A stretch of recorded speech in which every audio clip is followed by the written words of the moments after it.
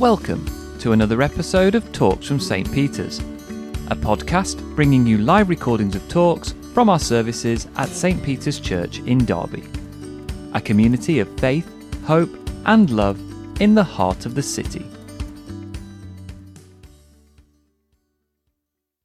So as Paul said at the start of the service, today we're celebrating St. Peter's Day, and we're thinking about the disciple and the apostle Peter, originally known as Simon, after whom our church is named. And I'm no historian, but I think we can pretty much guarantee that this is the first time that we've been celebrating St. Peter's Day virtually as a community. So this morning we're making history. And I love, personally, the fact that St. Peter's is called St. Peter's. And that's because Peter is probably the most fully dimensional of the disciples. There's a wonderful wealth of stories in the Bible which give us insight into both his character and his faith. Simon, the disciple, is called from being a very ordinary fisherman to fish for people. And he leaves not just his boat, but everything he knows behind to follow Jesus. He's known for taking risks. He steps out of the boat, he walks on the water towards Jesus, and he sinks as he goes. He denies Jesus, not once, not twice, but 3 times, and he weeps bitterly. And yet, when we get to the book of Acts, he is transformed from stumbling disciple to bold preacher and the leader of the early church. Peter is impetuous yet courageous. He's emotional and he's humanly frail. And he gives us hope, I think, both in who we are now and in who we might become through the grace of God. But the main reason that I'm glad that St. Peter's is named after Peter is that ultimately Peter really loved Jesus. He simply loved Jesus, even when he said the most misguided things, even when he didn't understand. Even at the point of betrayal, his tears are testimony to the love he had for Jesus. And as Jesus said in the reading that Celia's just shared with us, where your treasure is, there your heart will be also. Peter's treasure was Jesus. And that was the motivation for the way he lived life, with all its ups and downs. Where is our treasure? That's a good question to ask as we begin to emerge from lockdown, potentially with changed priorities after going through such a strange experience. And as Paul wrote in that letter he sent out to us yesterday, lots of people are emerging from lockdown full of good intentions about exercising more and working less, taking up hobbies, spending more time with people. But having seen the really long queues outside IKEA and Primark, you could be forgiven for wondering how much we've really changed. And the big question is, where is our treasure? Is our treasure in money, in possessions, in security? Is it in our jobs that might give us identity? Is it in people? Is it in our faith? Because as Jesus points out, wherever it is, that's where our heart will be. And the reading from Matthew 16 is a reminder of this. So Jesus has taken his disciples away from the busyness of life and ministry to Caesarea Philippi. And there Jesus says to the disciples, "Who do people say that the Son of Man is?" In other words, who do people say that I am? And the disciples reply with a variety of answers: John the Baptist, Elijah, Jeremiah, or a prophet. And then Jesus comes straight back at them with an even more piercing question. Who do you say that I am? And Simon responds in what's often considered to be his finest hour. You are the Messiah, he says, the Son of the living God. Peter's often credited with being the first to recognize who Jesus was, although some question that. Think about Nathanael, for example, in John chapter 1, who says, you are the Son of God, the King of Israel. Who knows, Peter could even have been the last. But either way, the point is this is a moment when the penny drops for him. And he could never have expected the overwhelming response he got from Jesus. You are blessed, Simon, son of Jonah, Jesus said, because this was not revealed to you by flesh and blood, but by my Father in heaven. And I tell you that you are Peter, and on this rock I will build my church, and the gates of Hades will not overcome it. I will give you the keys of the kingdom of heaven. Whatever you bind on earth will be bound in heaven, and whatever you loose on earth will be loosed in heaven. Wow. Did Peter even know what any of that meant? Probably not. But the important thing isn't just what Peter said, but where he said it. Caesarea Philippi was about 150 miles north of Jerusalem, and it was known firstly for its beauty. It was the source of the River Jordan at the foot of Mount Hermon, and it was surrounded by grapevines, mulberries, and fig trees. It was a place of relaxation, but it was also renowned for its hedonistic pleasure. If you like, it was the bright lights, the Las Vegas of ancient Israel, a centre for gambling and immorality. It was as far removed, theologically, morally, and socially, from the strict Jewish culture that the disciples knew as it was in physical, geographical distance. And that wasn't all. Caesarea Philippi was also a significant centre of pagan worship and political power. The original name of the city was Panias, in honour of Pan, the pagan fertility god of shepherds and flocks.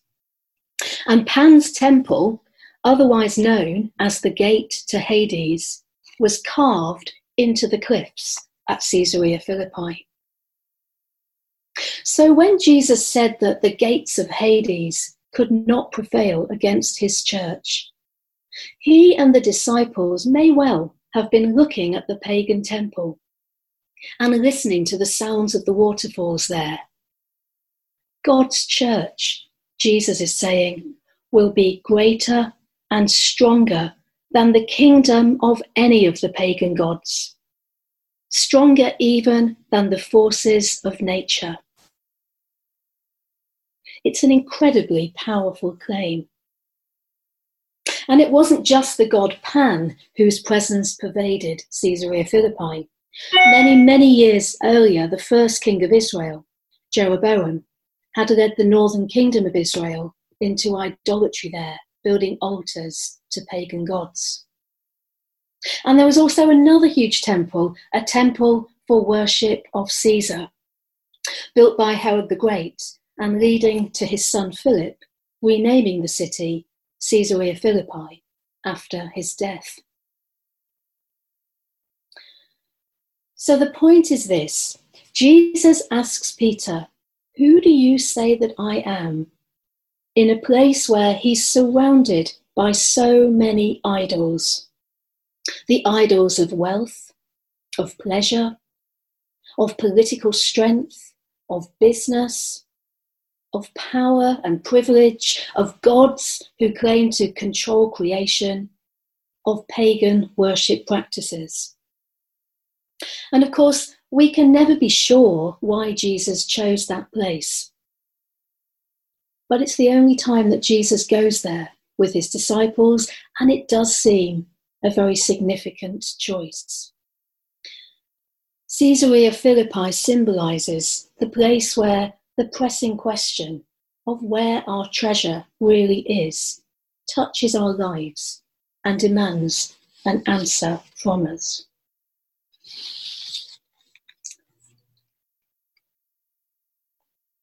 And our answer to those two questions, who do you say that I am, and where is your treasure, are the most vital questions we will ever face in our lives. And we need to have an answer to those questions as individuals, but we also need an answer as a church, as a community named after the Apostle Peter and walking in the footsteps of Jesus. Because the story doesn't end with Peter recognizing who Jesus is. Just let me read those words one more time. You are Peter, and on this rock I will build my church, and the gates of Hades will not overcome it. I will give you the keys of the kingdom of heaven.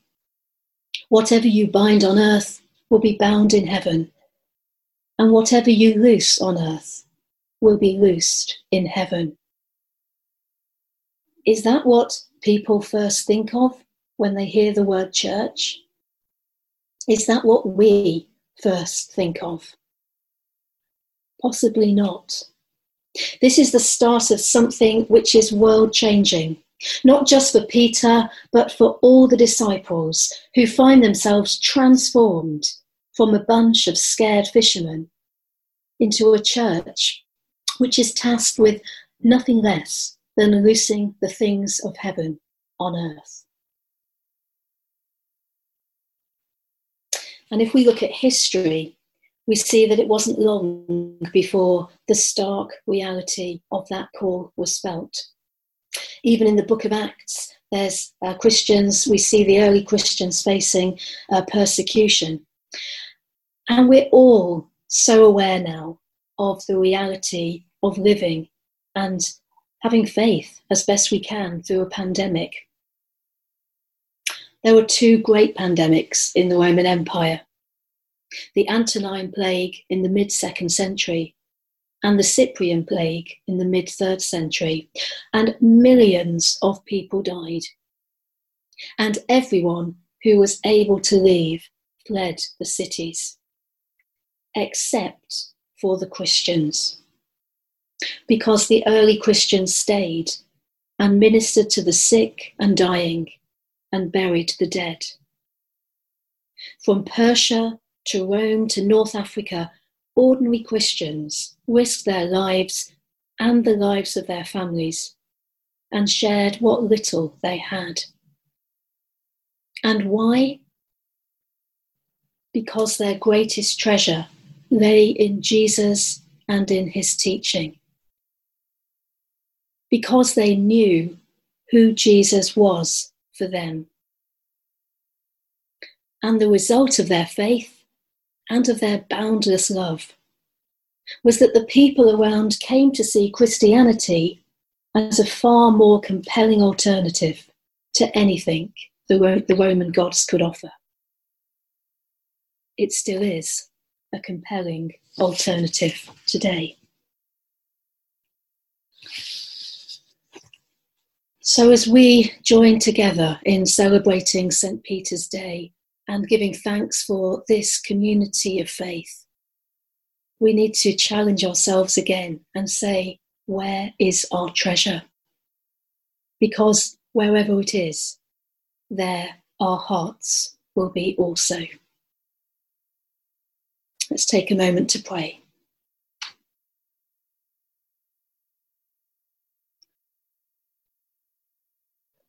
Lord, as you asked Peter, who do you say that I am? You ask us that same question today and every day. May we have the grace to be able to respond. You are the Messiah, the Son of the living God. May our true treasure be found in you, as individuals and as a community of faith. And may our lives reflect your boundless love. Amen. St. Peter's is a diverse community of faith, hope and love in the heart of the city. If you'd like to know more, you can find us online at stpetersderby.org.uk. Thank you for listening to this episode of Talks from St. Peter's, and we hope you will join us again for our next talk in about a week's time.